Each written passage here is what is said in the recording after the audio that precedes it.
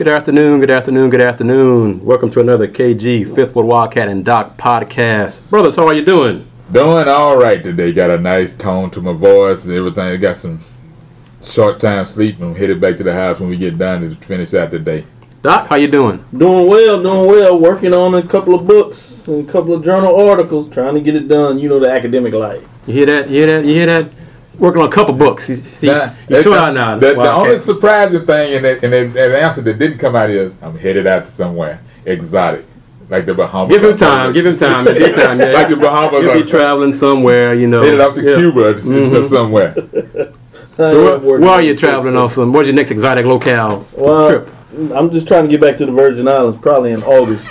I'm just trying. That's going to be a busy month for you, sir. Because we might as well go and share this news as well with the listeners. Yes. Is the three of us will be in Indianapolis, August 21st and 22nd at NCAA headquarters. It'll be Doc's first experience of the NCAA mock selection for women's basketball.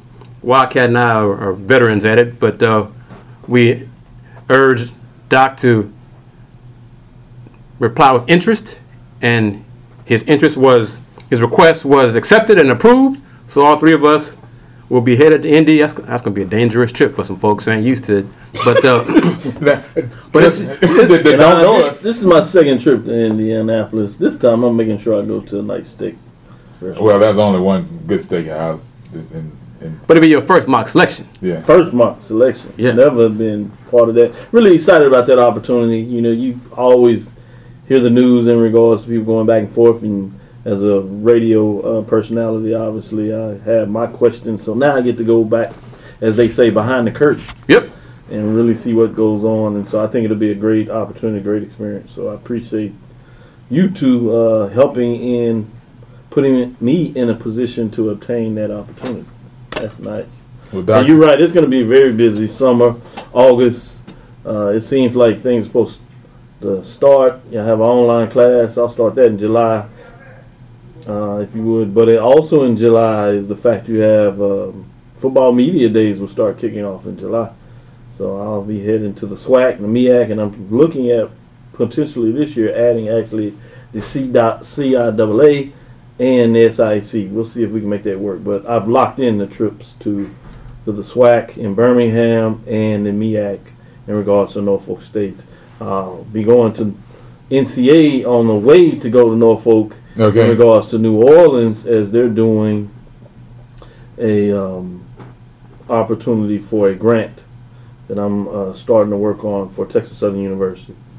So I'm getting some background information so I can move forward with that and be prepared to present that to the NCAA in July. Well, next spring, I should say. I've got three football media days. The AAC starts off in July, mid-July. Excuse me, sir. Are they back to being the AC? They're not the American anymore? Not right now. You know, they're all over the place. They're scatterbrained. Because I heard you say the AAC. The AAC. Okay. And not until otherwise, that's where they are right now. Is that because how they performing in college baseball? Or? No. I'm truly pissed about that because I expected more out of that conference. Especially when you look at programs like University of Houston, Tulane, and then you get some added ons, especially with all the Florida schools. When you add at least that group plus the two from this side of the Mississippi, you expect a little bit more. You expect teams to make a run and get to Omaha, not just every now and then.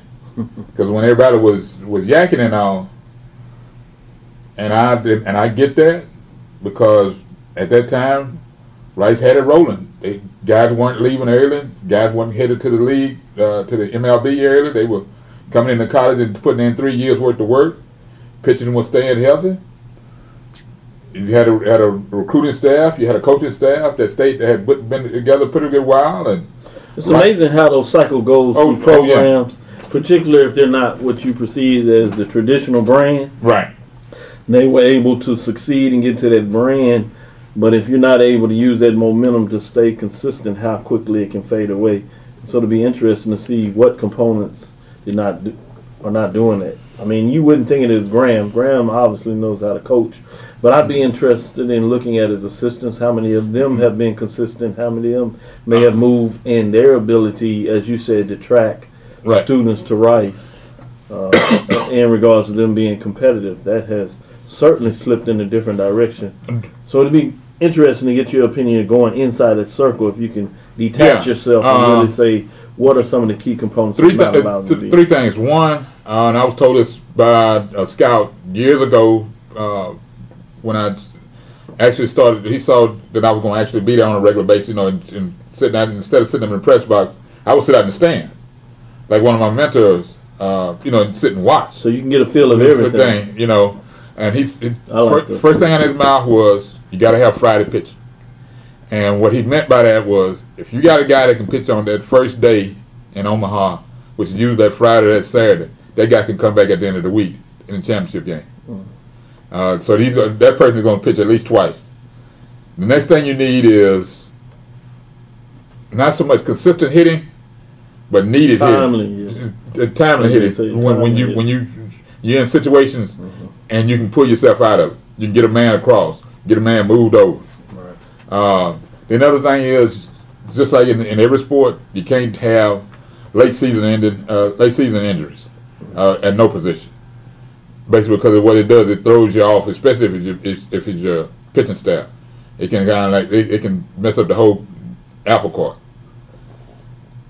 Lastly, coaching staff, they've got to be together a while because it takes time to figure out your region, get one good batting coach, one good pitching coach that can handle guys on a day-to-day basis, and instill in them to not just work out when it's at your advantage, when everybody's watching, but during the off season you prepare yourself. That was a time that you could go by right during football season or during basketball season, and somebody's in the batting cage at 10:30, 11 o'clock at night.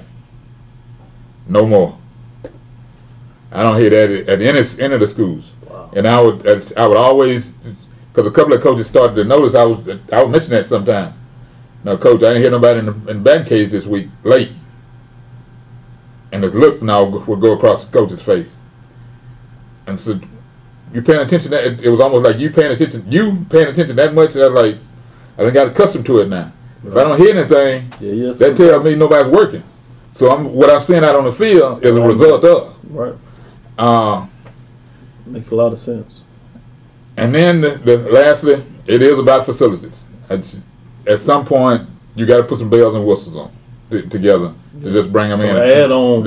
You got to continue to add on. They took the first step and it's perfect at the time, but now because the next step is not. Rice is Recklin Park has been redone 3 times since it's been up. Before that, Doc, trust me, it wasn't too far from McGregor. It wasn't too far. I mean, it was almost like a public park and all and everything. Now they can seat over 5,000 at any time when they need to. And it's a nice facility. And it's almost like a smaller minor league park. Correct. And it's all open atmosphere. But the point that you're taking, I think, is valid. Is now the better branded institutions that I like to speak of in terms of that nomenclature, what many people talk about in terms of the Power 5. When you start looking at their facilities, baseball included, particularly as we talk about that, is the fact that they are actually top quality, AAA quality programs, if not better. So as you make an excellent point when you compare that you have to continue to push forward, or you can quickly get behind, and then that can start hurting you in recruiting. And lastly, speaking of Rice, that coaching staff that started out together, got them to a World Series championship. Pretty much that whole staff has moved on. They're all head coaches now. And that is just like in any sport. when you start losing your staff to head coaching positions, it takes a while for you to rebuild just because you've got to find some guys that's going to fit in your system as assistant coaches and put forth not just an effort, but put a drive into the new kids coming in. And when it comes to and we all know recruiting is the lifeblood of any college program, you got to convince those kids, look, this is real where your position is in the draft day. And everybody knows the MLB draft goes from the time they start drafting in the morning to basically the next day when folks get tired of drafting. Because we've all seen it go almost 25 to 50 rounds now just to find because somebody wants to fill in their farm teams and stuff and put it together. But with Rice, that's where they are right now. This year they had a lot of issues, some injuries to key positions. Pitching was one of those. They couldn't get consistency in fielding in conference and out, and they struggled all season pretty much. Coach Graham has stayed in there and Wayne and kept it all together. But you can only go as far as you have players. It's just that simple. If they bow up and make a run in the conference tournament. I don't know what transpired yesterday and today because I hadn't checked, but hopefully they last another day. The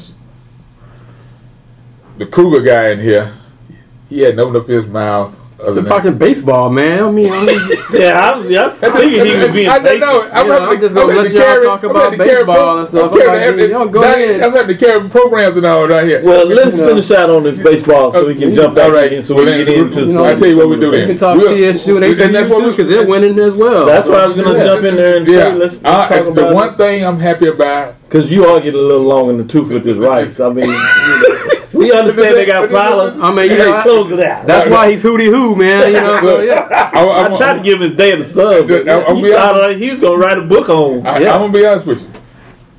I've said it all year, and I'm going to stay with that. Are they going to win the tournament? Let's cut to the chase. Are they going to win this postseason tournament? Rice. No, they won't. They're making a run, but can they win it? No. And if they do, I'd be surprised. I really would, because that would tell me. I'm going to really throw a little curve in here. I'm going to talk about the fact that I thought it was interesting. This is the first time I came across this is we talk about basketball, women's basketball in particular, things that they need to do in terms of pushing the sport forward, whether it's at the collegiate level or the professional level, but we do a lot more of it on the collegiate level with UConn dominating that. I came across the news, and it was because as I cover HBCU sports, Alabama State was invited to the NISC, the National Invitational Softball Championship. This is put together by Triple Crown Sports. You probably heard Triple Crown Sports in regards to some of the events that they have organized, which is the WNIT basketball events, as well as men's and women's Cancun Challenge Tournament, which Sports Illustrated has nabbed as the top 5 destination tournament for Division I basketball programs.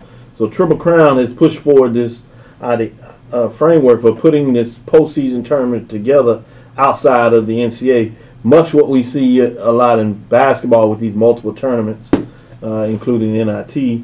But they had the idea to say, let's do this for softball, and they have the support and probably were brought to them by the NFCA, which is the National Fast Pitch Coaches Association, that wants to push the sport forward. So they want to give more students opportunity to have postseason participation, right? Mm-hmm. And so I thought that was intriguing when we talk about sports diversification and just to let people know that we do talk about it all. And from an HBCU perspective, as I said, Alabama State was invited. They lost, so their season is complete. Obviously, the first round of the softball tournament was last week. Regional play, and so you had Texas Southern right here in our backyard. They went up to Texas A&M, and they are back at home as they lost the first 2 games in that matchup. That is Coach Worley Barker, that has won 3 of the last 4 championships, 7 championships in terms of regular season, so he's getting it done in regards to that. And then it was backed up by the baseball program, but I'll tie in a little HBC baseball at the end. But let me finish on the softball thought with Bethune-Cookman that actually went to Florida as they come out of the MEAC in terms of getting the automatic bid from the MEAC team. So both of those teams' season has come to a close. So the top three programs that had postseason participation in softball are finished in terms of HBCU connection, which was, again, Alabama State, Texas Southern out of the SWAC, as well as Alabama State, and then Bethune-Cookman. In regards to baseball, as I said, Texas Southern got the regular season, got it done. Classic game between Alabama State, featured on ESPN. I love that. I love that. 13 innings, nice. A really well played pitch game in regards to that. They won 4-2 in the 13th inning as Alabama State was able to tie it late in that game to take it into extra innings, tied in the 8th to be specific there. But Texas Southern got it done. So now that is 4 tournament championships for Coach Michael Robinson, 2 at Prairie View, 2 at Texas Southern. He's been in the SWAC tournament appearances 7 times, so he's the LeBron James of the SWAC baseball? Yeah, he's getting it done as a coach. Coming young in, guy too. Kadar in a lot of ways. Yeah, so he has a lot of ways, and so this is a coach that actually did it at the high school level. At Forest Brook, as you know, taking the first team from an urban area to the state. In Austin, and anybody knows about the sports in Texas, you know that's significant. Football is big, obviously has been, but baseball is significant in a lot of ways. Basketball is getting that way in terms of it having its significance in regards to being seen from a broader perspective across the nation. We've always thought Texas basketball was good for those that are following in the state, but just to give all our listeners from all over to give them some information about that. But I thought that was interesting in him getting it done. So right now, there's essentially 2 HBCU programs that teams that still will have their season to complete as we're coming to close the academic athletic year. And so you have Bethune-Cookman coming out of the MEAC, winning the regular season and the postseason. And you have Texas Southern coming out of the SWAC.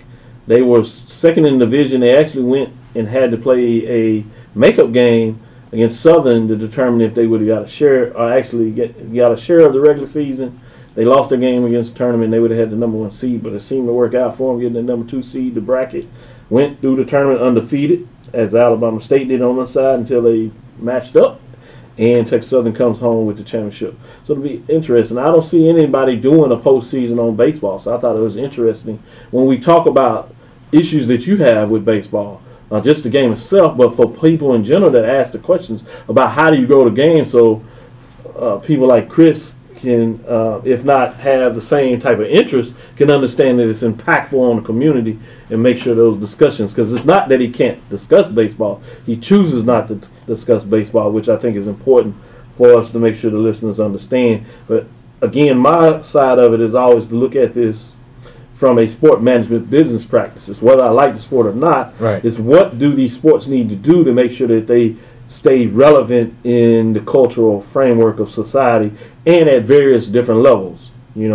Football is still having major issues while it's able to do it from a country and developing outside of the country in a lot of ways from an international sport, is they're having major problems at the youth level. Soccer is doing really well at the youth level, but how do they turn that over to the professional level, which with Major League Soccer, MLS, they're finding a way to get it done. Obviously, the international teams, we have an international game coming here with a professor, Nana Asari, is working with the Ghana group here in Houston as Ghana takes on Mexico. So we'll have some students at Texas Southern in our sport management program get a chance to internship. So I'm excited about that. And then you have the international proponent with Barcelona coming in here to play a I game. thought it was Man U, Man City. Somebody Man like that. U and Man City. Yeah. Thank you. Yeah. A coworker told me that. I had not heard about so it. That's the significant. They've had a He media told me press. about it, yeah. So that's big. So those are things that we look at for the city of Houston as we talk about those frameworks, and just to tie it in. So we brought Nana Asari to talk in. So you can go into Doxville inside the HBC Sports Lab SoundCloud and listen to our last two shows. I think you really like that. The one with Dr. Nana Asari is up now on SoundCloud, and I'll post the one with Coach Barker of softball and Coach Robinson of baseball, as we brought them both in the studio. Nice segment with them. They actually grew up, as you all know, here, playing baseball, and now they work together. So we get some great insight in terms of the interview that people wouldn't know. That's intriguing about the relationship they had. They actually went to school together and played baseball on Houston Tillison's team and graduates of Houston Tillison University. So very intriguing, introspective interview, I'd like to believe. A lot of people have said that. They listened to it live, thought it was great. And Dr. Nana Asari talks about Ghana and the history that he has tied with soccer. So some different perspectives. Kind of wanted to share that with listeners to let them know that, yeah, we talk, and we'll certainly get into the NBA, and we talk football as times are coming up to get back into that and those kind of things. But we want to look at a little bit of all the perspectives. Last thing I'll say is National Black College Championship goes to Bethune-Cookman University, as the website blackcollege9.com. I'm a voter on that poll. Has a name we have named as the media, but the poll has named Bethune-Cookman Black College National Championship as that part of the season has come to an end. So those are some updates to talk about the season. Couple of little nuggets out there in regards just to close out HBCU sports outside of what I just talked about is give some love to track and field. You'll see a couple of track and field notes and people doing their regional. We have a national champion from the NCAA Division II level, Albany State's. Really? Mr. Jackson wins national title in men's triple jump. Let's give some shout out to him. In terms of Cervantes Jackson of Albany State again. Albany State, Georgia HBCU at the Division II level, part of the SIC, wins the 2017 NCAA Division II Men's Track and Field Championship as a men's triple jump. So I thought that was pretty nice touch to let you know about those going out there. And so we have a couple of people that have qualified, I guess is a term that you want to use at the Division I level. So we'll give you some updates on those kind of things, and I think that's interesting as you have St. Augustine's Pierre and Scott inducted into the USTFCCCA Hall of Fame. That's the United States Track and Field. So we got some Hall of Famers in there for those kind of things. There's an interesting piece that for those that like to read into some pieces of information, and we're going to try to get this guy on our radio show, and so you can check this out later if you get in this kind of thing. Transfer. We talked about transfer rules at the college level. It's really big, right? But now it seems to be getting to the point where it's become structured issue, I guess. Let's just call it what it is, an issue for HBCU programs. When you get players that at the end of the year, they're named to like the conference player of the year. Mm-hmm. So these players, which is worth and they're right, and I certainly support that part of it, have decided to transfer to better branded, bigger programs. TSU Zach Lofton is one of them there. And so you have several of them. And so this article is called Traveling Men. You can go to onnidan.com, Onnidan, www.onnidan.com. It's a 3-part series by Luke Williams called Traveling Men that look at this, what many people are now calling the epidemic of HBCU talented players, star players transferring to bigger programs. I think I've kind of said that this was moving from just a trend and having that and saying it became significant a couple of years ago. But specifically when it really hit home for me was in this previous basketball tournament when Xavier went really deep in the tournament, Elite Had a Eight, lot of transfers.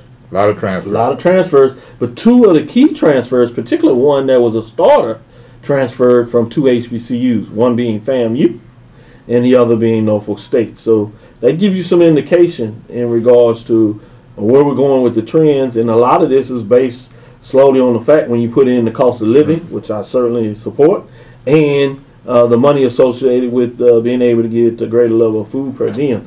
So I think when you look at HBCUs, obviously the term that you see in terms of where they are ranked, you heard this term called low major status versus mid-major and what they call high major programs or the BCS programs.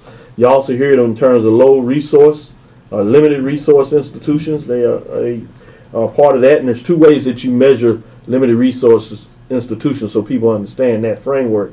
And it comes out of the NCAA governing body, and it's either because you fit a formula where your resources are at a certain level that it's not compared to the others, or if you are in a conference where the majority of the member institutions are listed as limited resource institutions, then you also fit this category, which means that all HBCUs fit the category. There are some that fit it in one of those two criteria. Just to give you some insight as we talk about that. So my point is, you see this further stratification of programs that are listed as Division I programs, and I think that's going to continue to push forward. So one thing to keep your eye on is what is that going to mean to the competitive play of basketball, and what does it do to the sport of basketball? People talk about the one and done issues, but I think a bigger issue that people have not really focused on is the stratification of basketball in itself, of the number of teams at the Division I level, and not so much about whether players stay here, but the fact that you have this revolving door for players going different places, and the financial gap that is between these institutions that play at this various level. And the other thing, you got something? We're going to talk about, y'all touched on, y'all opened the door for college baseball. You need to talk about the updates. Rice, sir, advanced to the Conference USA Championship game Sunday afternoon by beating FAU today 13-2 in 7 innings. So yes, that's big. They run them. So yes, they're going to play the winner right now. Charlotte and Southern Miss USM. So they'll play the winner of that championship game. U of H advanced to the championship game. Well, they get a bid to the tournament regardless, right? Yeah. Yes. So they'll play the winner of UCF and East Carolina Sunday morning at 11 o'clock. Nice. Got to be on ESPN News. HBU, Houston Baptist, has a chance to advance to the championship game versus Sam Houston if they defeat Central Arkansas game is going on right now. Was pretty big in this that should cover every baseball team except PV. Yes. Because it's TC already won the SWAC. Yes. So and baseball doing pretty well here. I will say this about PV's baseball program is they were really rebuilding, and they've taken I should say a significant step in that direction. They finished third in the division, and many people had them picked last. And they got in the tournament and went all the way to Friday to Alabama State, coming out of the loser bracket, winning 2 games. So they did a heck of a job in regards to that. They did get blown out that Friday night in regards to that, where the pitching was just there. But it'll be interesting to see, can Prairie View get back to what Michael Robinson was able to establish there, and then Cullivan was able to win a couple of championships, his assistants. And so now you're on a different coaching framework, so it'll be interesting. One other thing I did want to sneak in there about HBCUs is at the Division II level, where you had Winston-Salem State make a nice run out of the Atlantic region. They literally played for Atlantic region championship. They lost their first game, bounced back and won 4 straight elimination games to win a chance to play on Monday, and that was this past Monday, against Millersville. In terms of the regional, well, they actually beat Millersville in the region to make it to that regional championship as they were trying to push forward. They lost to West Chester in regards to on Monday after winning 2 games on Sunday. Part of that 4-game elimination streak that they had. They actually won what they call, as I refer to, the mid-major championship versus major championships I do for HBCUs in football and basketball, both men's and women's in basketball. They won what Black College 9 calls the small division, as Bethune-Cookman, as I told you earlier, won the large division. So kudos to Winston-Salem State as well, making a huge run in the tournament. And update, an HBU's game against Central Arkansas. Huskies are losing the UCA 3-zip in the top of the 7th. Game is, you can see the game on ESPN 3. Nice. So the winner of that game advanced to the championship game in the Southland Sunday. So there's a lot of baseball going on. Y'all can talk about the Astros if you want to. They're playing great. That's all you need to say right now. We just little bump in the road because I think they lost 3 or 4 in a row this week, but they had a little bump. They bounced back the last couple of days with some big wins, but they got that sweep was really we got in there. The question you have is now you get that long part of the season. You have some question with a couple of pitchers. Right. Yeah. You know, guys now they started. Hitters are starting to settle in and spot the pitchers up now, so and they see what's coming at them. So this is a team that can hit, so they're going to be able to win some games. If they get through the month of June, you know, if they can make through the month of June, pretty much rolling with not with some fire, but just even if they're playing a little 500. They got a shot. They got a real shot because everybody said the same thing. That bullpen now looks a lot better than it had. It's looking. It had looked this. That bullpen had looked this good in a long time. Yes. Where they could make a change and then not drop off. Just fall off the cliff or whatever. I kind of like what I'm seeing. Folks, they're getting the packed house every night. You know, people are on the trains and look like Rangers were chasing them down, but Rangers also started to hit a bump. Yeah. So. And it's like it'll be interesting to see that matchup as Houston goes up to the Rangers next week. That could be an interesting part of the season. As you said, what they need to do in June to kind of start it off. Oh, yes. Doc, Wildcat. Yep. Guess who got invited to participate in the preseason WNIT? Get out of here. Around here? Because you would have mentioned that if it wasn't from around here. Of course. This is a KG, Fifth with Wildcat and Doc podcast. Yeah, that's it. Local teams, national perspective. Oh, my goodness. University of Houston. Hey, when you said that, I was like, oh, my goodness. They ready? Will participate in the preseason WNIT. Are they ready? I'm not saying all that now, Wildcat. I'm just saying they're participating in the WNIT. You know, I got no problem with going there. One of 16 teams to participate, along with, I'll read the other 15 schools.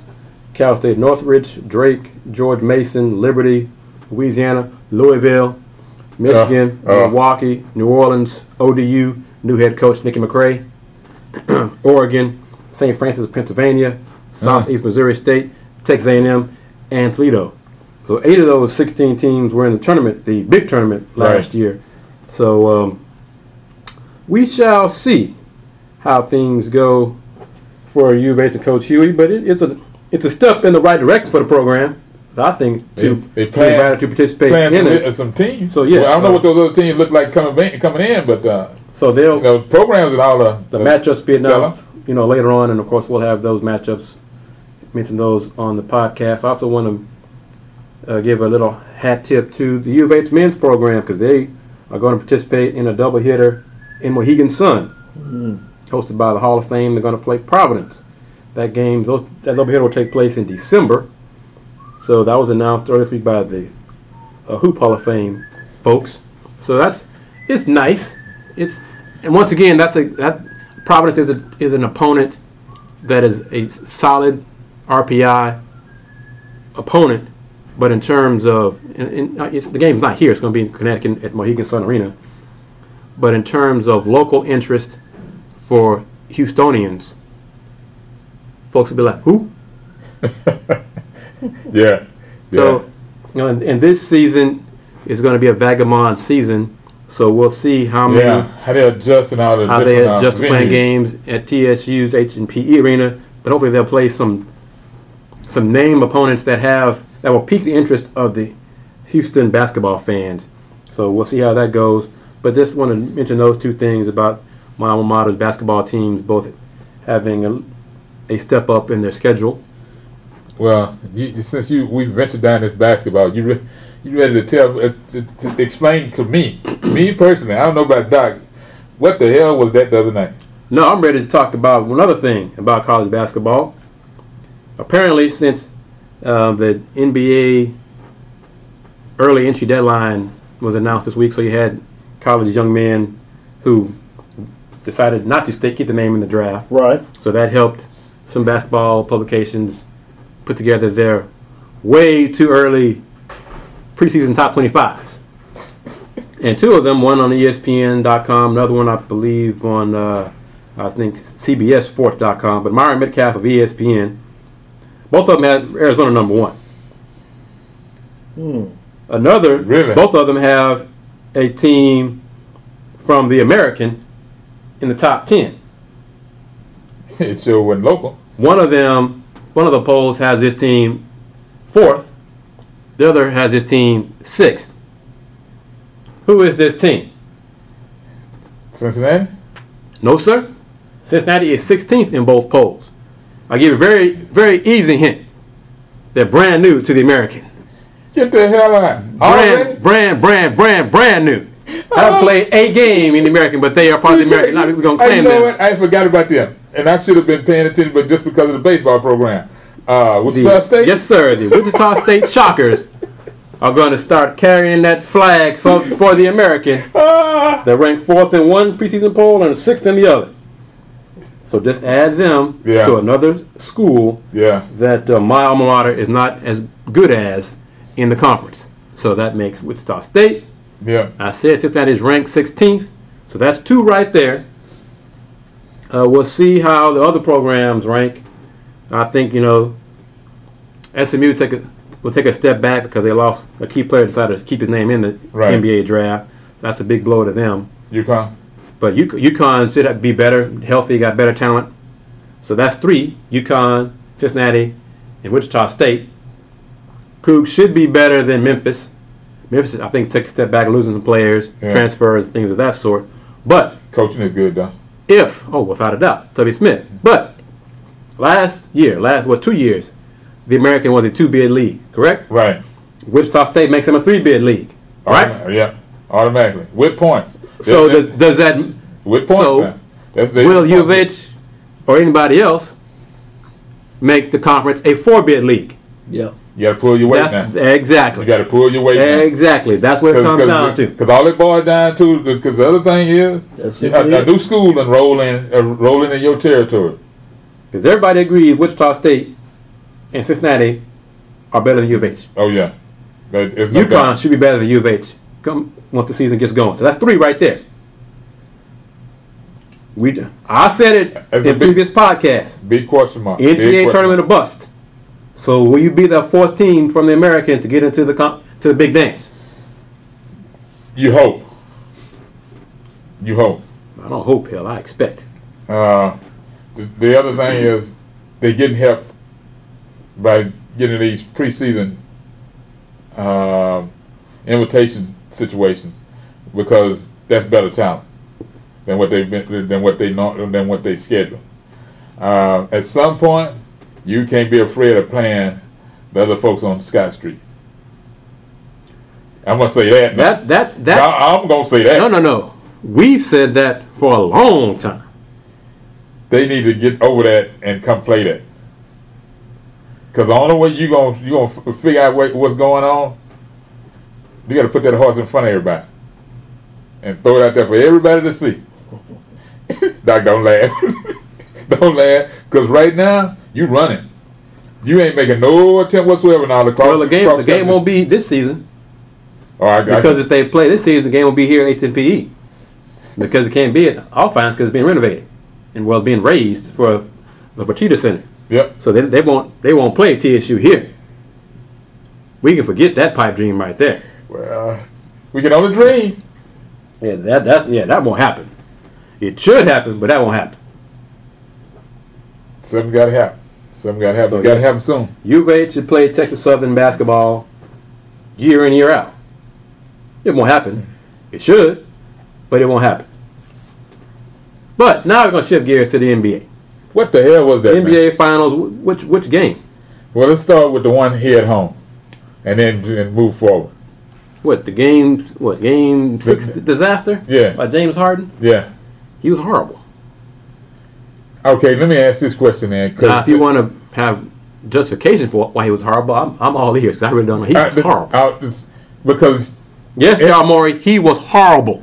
Everybody no sugarcoating it. James Harden was horrible in Game 6. It's one thing when you have a back and forth and one or two people ask the question, but when every commentator and analyst asks the same question, what the hell was that?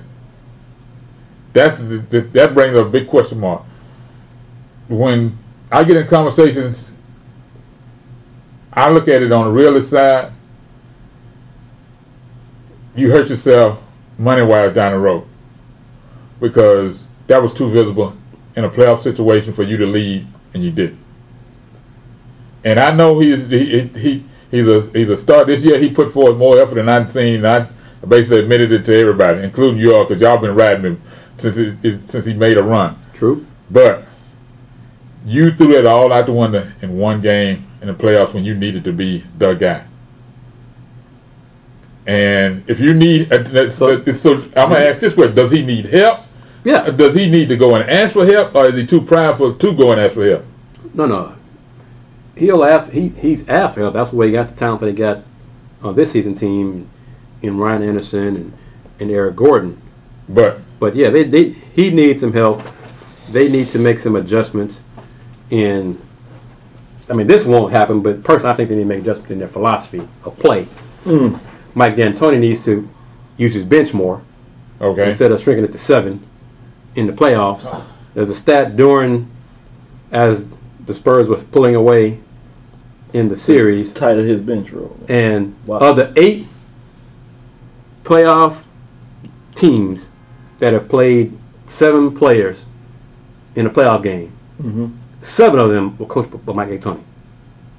So basically, again, 7 of them were coached by Mike D'Antoni with 7-man rotation in the playoffs. So he's got a plan A, but not a plan B then, when it comes to a situation like that. I don't know if it's really a plan. I think it's just his do it that much is his thought process, and now it's almost become habitual. It's what he gears to. It's what he's most comfortable in doing. Is that he picks his 7 people, and I think he is making a statement. Is that you have to find a way to get out of your comfort zone and spread it out. Because if anything else, the old statement is not working. Right? So I'm not here to say whether it's right or wrong. We're just saying that a course of action at this point is not working. Yeah. And so I think it's a challenge, particularly with the style they play. I think you're talking about exerting a lot more energy. So you're asking folks to be at such a superior level when you're shrinking that bench that I'm not sure it works, particularly as long as the series went on. Right. I thought what was intriguing about that is because people really didn't take a look at your stat, is that early on people thought it was going to be in favor of the Houston Rockets the longer the season went. Right. I mean, the series went. I did. Right. I was one of them. Many people thought that. But also I'm sure that people didn't think he was going to shrink the rotation.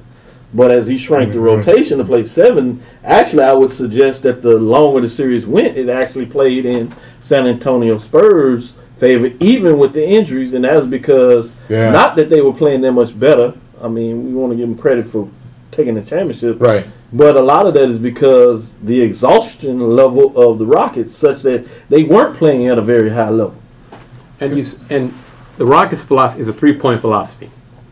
I get that. One of the things... But those first with 3 points is when you're tired is the and you're a 3-point shooter, that's your legs. Your legs. So if you don't stretch out the minutes to more than 7 people, then those guys, it's just your two nature and physics. It doesn't fit. You're gonna be tired, and you look at and other folks have said it, as you see LeBron, the Cavs, and the Warriors having the success now they're in the finals. Those teams rested their players. The Spurs did as well. Rested their players during the season. Rested their star players during the season. Why did the Rockets do that? I already got people saying, Fagan has said it, and Rockets' philosophy may change next season, is that you'll see James Harden rest more next season. So he'll have his legs be better in the playoffs once the playoffs start. It's different philosophies. we all know, growing up, this is the NBA playoff mentality, that the rotation shrinks to 8 players. Right. My thing is this: if the players are good enough to be on your team, to make your roster, then they should be good enough to contribute in the playoffs when called upon. Yes. Because if they're not good enough, why are they on the team? Yes. Now you look at the Spurs, and clearly the impact of Kawhi being out against the Warriors was awful. Everything caught up with them. No Kawhi, no Tony Parker. Ginobili was the young. But you saw DeJounte Murray, rookie, light up the Rockets in Game 6. Yeah. Rookie. Yeah. Jonathan Simmons, youngster from Houston. Those young men, Kyle Anderson, call him slow-mo for the Spurs. Those guys played during the season when Pop rested. I don't agree with the philosophy all the time when you just don't play guys at all. Just sit them down and not play. Don't even dress them. Right. I just say play them because some fans spend money to see stars play. That's true. So I'll just let them play first few minutes of the game and then sit them down. But that's my philosophy on that. But give those youngsters opportunity to play during the season, the regular season, get them gain experience, let them gain some confidence. So if I need to call upon them in the playoffs, right, they're ready to go. Yeah. It worked for the Spurs against the Rockets. Mike D'Antoni, it didn't work for him. Montrezl Harrell, you could have put him on the milk carton. Don't know where he went. And the Rockets needed some energy from the front court. And you had James Harden playing defending in the post. Yeah, what was that? It works in the regular season. That's another reason why you're asking too much of him.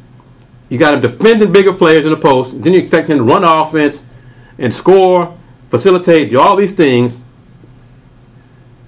It takes a toll on him. He's not a robot. He isn't a machine. You can't have him defend Powell, LaMarcus Aldridge, stronger guys in the low post. Yeah, he's a good defender in low post. To a point. Yeah. But you can't have him do that all the time from an opening tip and then expect everything else offensively as well. So the philosophy has to change. Game 1 of the finals is June 1st, Thursday. Got some time off. Warriors host. They got 4 games. Of course, they had the 4 games last year. Right. Who you got? Was it 2-2-1-1, 2-2-1-1-1. Okay. Too much time off in between? I don't believe so. It's Warriors needed almost 2 weeks. Well, that's one of the perks of sweeping people. The Warriors are 12-0. And I'll be honest, Cavs 12-1. I am truly surprised at how both teams went about getting to this point. The Warriors never had a close game at all. I mean, when they just decided to just turn it on, it just went with just like kill time, and we just gonna move to the next round. The hiccup with Boston and Cleveland. And you knew something was going to happen emotionally during that series just because of what transpired from the beginning of it with Isaiah's sister passing. And then him getting hurt and all. Yeah. You knew something was going to transpire, but I was totally surprised how the game shrunk when he was out, and ball movement totally changed from where it had been, not so much dominated, but an isolation situation on a post up and out.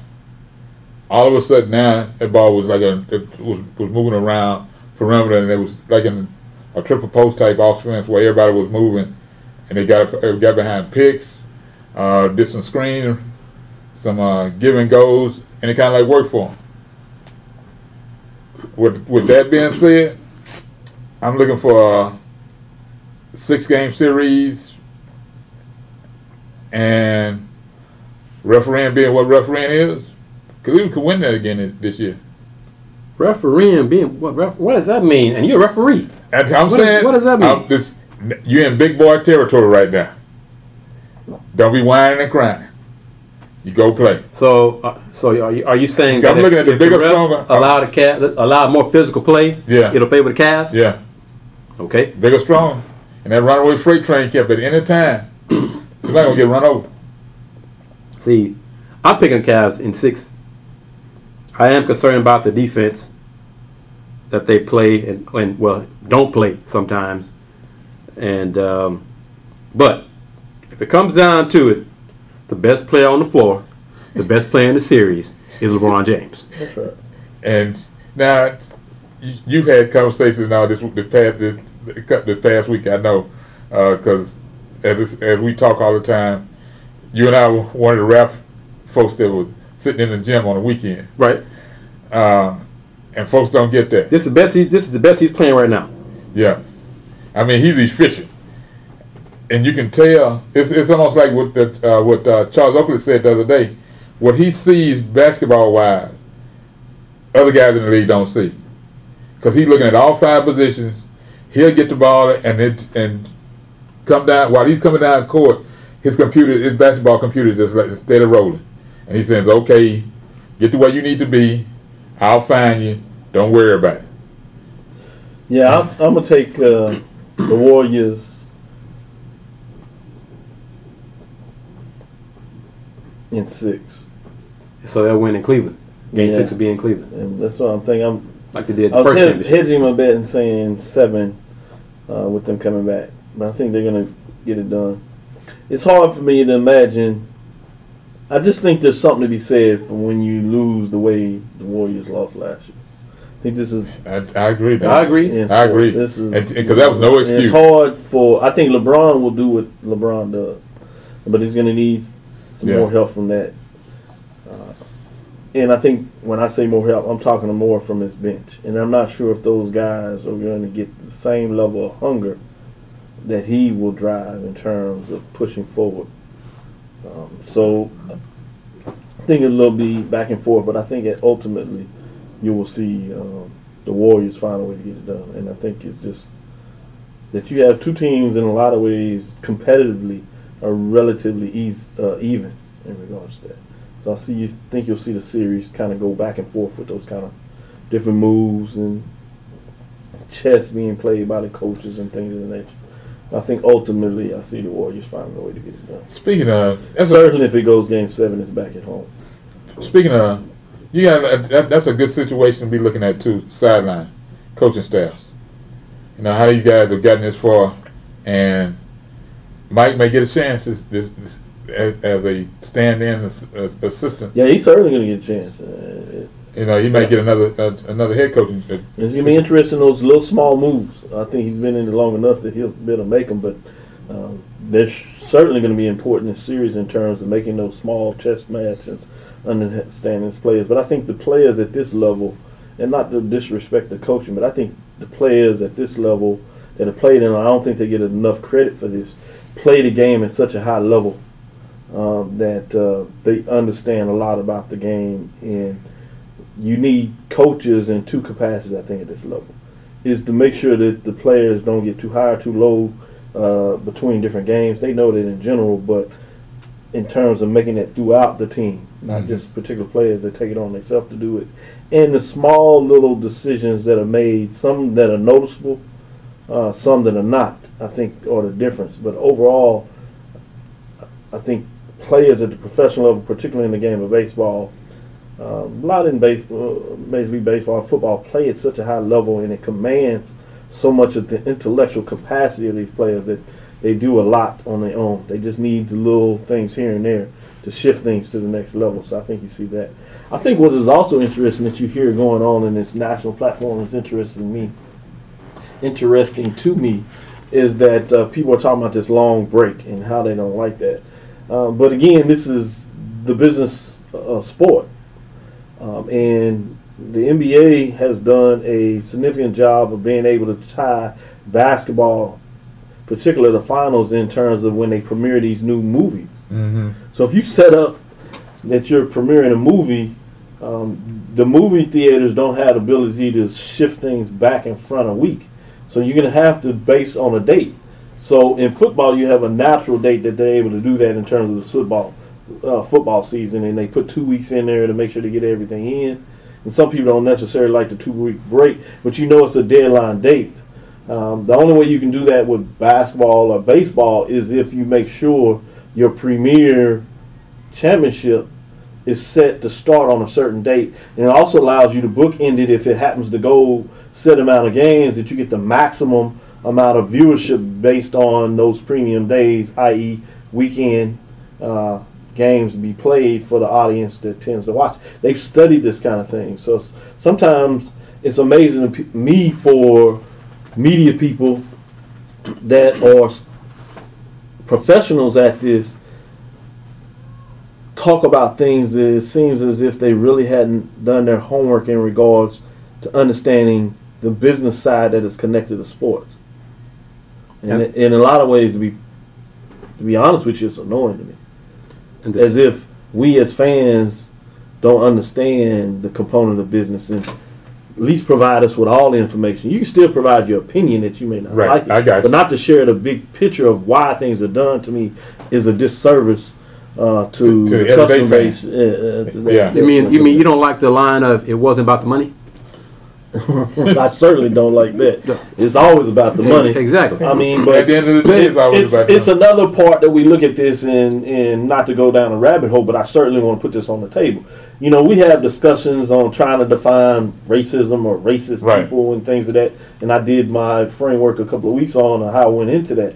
But what we're starting to find out, and I really have seen this a lot, is this intersectionality, as we call it in the academic world, where you take different positions on different things, a subject matter. It may be like culture and sports, and if you are able to push them together, you get this intersectionality. How do they play? Or you might look at sports, race, and culture, or sports and policies in sports and different natures. When you look at intersectionality, and so the reason I brought up looking at race or racism is there's no magic wand that allow you to say whether race played in this. There are a lot of frameworks that would suggest that it's true, but you can't measure that on a continuum of like how racist somebody is. Are they 50? Was this 50% based on racist? Well, it's the same thing. It's, we know business and sports. You can't say that the decision was 50% of it based on business and 50% based on history, or 30-30. Right, and 40 in some intersectionality. We know it exists, but to be able to numerically be able to break that down is a challenge. So I wanted to put that on the table, is we need to understand what this is, where sports have come, and no matter where we like it or not, it is a fact. And so if you're going to provide the framework that you don't like something, I think that is fair. You know, we all have the ability to say what we do or do not like, but also make sure that you tell the whole story. Right. Two things. I'm going to give the days of the Final Four, the NBA Finals. Thursday, June 1st. Sunday, June 4th. Wednesday, June 7th. Friday, June 9th. Monday, June 12th. Thursday, Game 6, June 15th. Then Game 7, Sunday, June 18th. That's a lot of gap. That's a lot of gap. But it's, to me, it's not necessarily a gap when you look at the fact that you got these teams going across. And the teams are no problem because they're doing it in the style. But you also have the media that you need to make sure is in position to do it, so you can maximize on the coverage. And this is becoming a world sport. So you're talking about media people that are literally coming from around the world. You also want to take advantage of how do you optimize your time in terms of television exposure. What are your best days? And again, this has been done by data analysis in terms of what are the best days of the week to have games, right? And so you want to put all that together if you're going to maximize your revenue opportunities for that. And the financial component of the game in terms of what you play, players are so big that it makes sense that you provide them with the biggest platform to play their best on the biggest stage. If that means making sure they have an extra day, so be it. Thursday, Sunday. I think we get so lost in the historical components of this is what we did back in the day when there were really no rules. People didn't understand the taxation on on the body in regards to that. We didn't care about athletes from that. We just go get the next one. And I would like to think that to some degree we're past this framework that we just treat players as if they are just bodies and commodities, right? Yeah. At some point, we have to, as humans, understand that. And now, if you NBA choose not to be that type of person, that's you. But I'm certainly going to speak on it. Okay. The NBA and Commissioner Adam Silver have done a better job of reducing the number of back-to-backs the last 2 seasons, and they're even doing Which is smart. they're doing studies and doing more of that because studies have shown smart. that the impact on the body and of performance, One et cetera, from et a cetera. humanistic So perspective, and if nothing else, from a financial perspective. Exactly. It's smart. and What is so wrong with being smarter about once we gain more information? Because Doc, that's too logical, and that makes Right, which is scary, and why we are in the position we are today. Because people don't want to be logical. And the other part of that about that is it simplifies it to the everyday guy can understand it, and they don't want that. Well, I don't want to insult the everyday guy to suggest that they don't have the capacity, nor do they want that. It may be some that have other issues. No, let's be frank with this. See, we allow a lot of people to cover their real issues and say something else. I'm not about that anymore. I'm going to call you out on why you have real issues. I got you. I understand that. and that's why we do these podcasts. But at the end of the day, So I'm not for this covering for platform, people. we don't cover I'm people not like covering that. for that. So I don't even want to hear it. some of them folks, them folks. Make me go there. Let me ask you this, I want you to go Wildcat. there because if not, they won't hear it. Let me They ask won't you, hear it. and we're going to wrap it up, but I forgot to. They A couple won't hear it. things is let folks know how they can find you on the internet, Wildcat, and then Doc. Thank Okay. you. All right. You can find me at Facebook, Twitter, TweetDeck at JL Woodley 1 and Jerry L. Woodley Jr. SoundCloud, YouTube. You can find me at AKSV The CSR, The College Sports Report. Doc? I'm Dr. Kenyatta Cavill, the sports professor here at Texas Southern University over the sport management program. Excited that we're starting our Masters of Science in Sports Studies and Sports Leadership this fall and looking at some very intriguing things for our students. We'll continue to make sure we get that information out to you. But to talk about sports, particularly HBCU sports, you can listen to my weekly show, Dr. Cavill's Inside the HBCU Sports Lab with Mike Washington and Charles Bishop, every Tuesday from 6 to 7 on KKBQ, 92.9 FM HD2. You can go to KSUH TV to watch it in terms of the streaming video. You can also find it on SoundCloud as a podcast. That's Dr. Cavill's Inside the HBCU Sports Lab. To follow me on social media platforms, you can do that Facebook, Instagram, or Twitter. That's Dr. Kenyatta Cavill, DrKenyattaCavil, DrKenyattaCavil. And I've had several hits on Twitter, Facebook, and Instagram over the last couple of podcasts we do right here. So I just want to say thank you for those that choose to follow me. Hopefully I'm providing you some meaningful content. Yes, and thank you for the new listener we have to our podcast. Thank you for the kind words. You know who you are. Thank you. Because I will send you the link to this podcast as well. Wildcat, Yeah. were you at the Touchdown Club this week? No, sir. I was pulled into jury duty and got picked. Oh, okay. So you did the civic duty. Okay, well, that's Yeah. good. So you'd have a chance to see Silver case, it was interesting. see Coach U of H head coach Mitch Applewhite do his thing at the Touchdown Club. What's been the response to that? Did they have a big? My question is always with that because U of H has not been known to have a large Yes. contingent. How was the reception? I mean, I only saw a couple picks from Mark Berman and J.D. Joseph Duarte. It didn't seem sold out. We'd probably have to ask Neil Farmer to get a better idea of the attendance. But Major did a good job.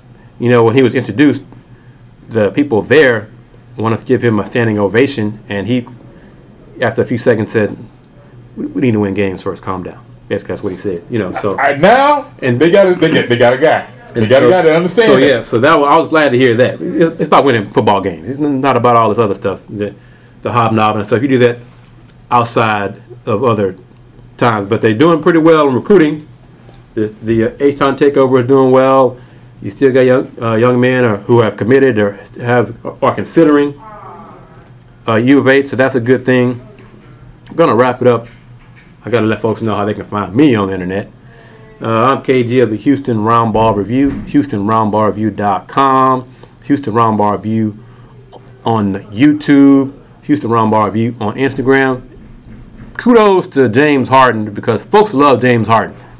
Because 4 or 5 of my Instagram clips of James Harden, 4,000, 5,000, 6,000 views over this.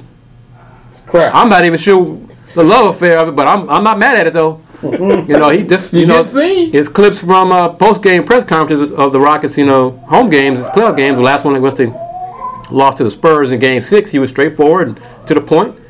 I had one of the clips with Pat Beverly when he talked about the passing of his grandfather. That's up there as well. Even that was more heartfelt to me. Got less views than James Harden talking about other stuff. So whatever, folks love James Harden. So I'm kind of sad to see the Rockets season ended so fast, because I was about to blow up on Instagram. So is there anything different that he going through it? Like I said, folks love James Harden. That's all I can say, Kat. I really don't understand it, but I'm not going to try to judge it. I'm just going to. I look forward to the basketball season starting up in October, so I can do it again. Are you asking any question that you been? I don't even have to. I just put James Harden up there, and there it is. He could probably do the alphabet and give me thousands of views on Instagram. So hey, that's a lot of love. Because I was at practice on Saturday. Yeah. So that's all it is for that. Find your niche. So I look forward to that. Find your niche. But college football is, I think I saw it on Twitter, is 96 days away. Yeah. I'm on Twitter at ZHR Review. Oh, I must throw a rock at you from our colleague John Royal. He tweeted at me directly when I put on Twitter that we're discussing college baseball in this podcast. John asked, "Wait, did Jerry actually see some college baseball this year?" Yeah, I saw some college baseball this year. I sure did. So let me reply to that to John and say, yes, he said he did. So. Yeah, I went by that, and trust me, I went by to a place where I don't get rocks thrown at me, and he knows what I'm talking about. Yeah, I know what you're talking about too. Yes, and he knows what I'm talking about. I went by the 3 places and watched baseball where nobody throws rocks at me. And my thoughts are out there. We hitting that and touching, dancing all around it. U of H baseball, Coach Todd Whitting, and the media contact person, right? I'm not even going to mention his or her name, but they know who they are. Treating shabbily Chronicle writer, beat writer for U of H, Joseph Duarte, not talking to JD. You can go into more specifics, but Coach forbade the players from talking to JD for some stories. Did not like how JD wrote a story about Seth Romero, a U of H baseball player who got himself in trouble and got himself kicked off the team. That's right. Because of what he did and failed to do. And he should have corrected that. Coach Whitting did not like the write-up and acted like I just very unprofessional and took it to Twitter, blocked Joseph on Twitter, and didn't even realize the ramifications of that, because all Joseph had to do was retweet or show us a screenshot of being blocked by the coach on Twitter, which that's started more bad press for U of H baseball. So why would you want to do something like that, publicize that, instead of handling this behind closed doors? So, and at the end of the day, it all boils down to, we got a job to do. Some of us are a little bit more aggressive than others, but the one thing I can actually say about JD is he's fair. He's one of the few guys in this town, by attrition, was covering 2 major programs by himself through several seasons, and was expected to put a story out every day, not just in print, but also on social media, and had to keep up with it. So when he got what I call it was an attack, he was doing his job. And the story being the story, he just stayed with it, reported it, and was fair about it, because it could have been worse. It could have been worse. If you got a beef, just like KG says, take that to a one-on-one. Y'all sit down with the AD and the SID and the head of media relations and the coach, and resolve that behind closed doors in an office somewhere.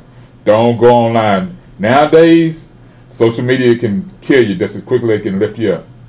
Don't play with that. Do not play with that, because you will lose. Social media is not kind.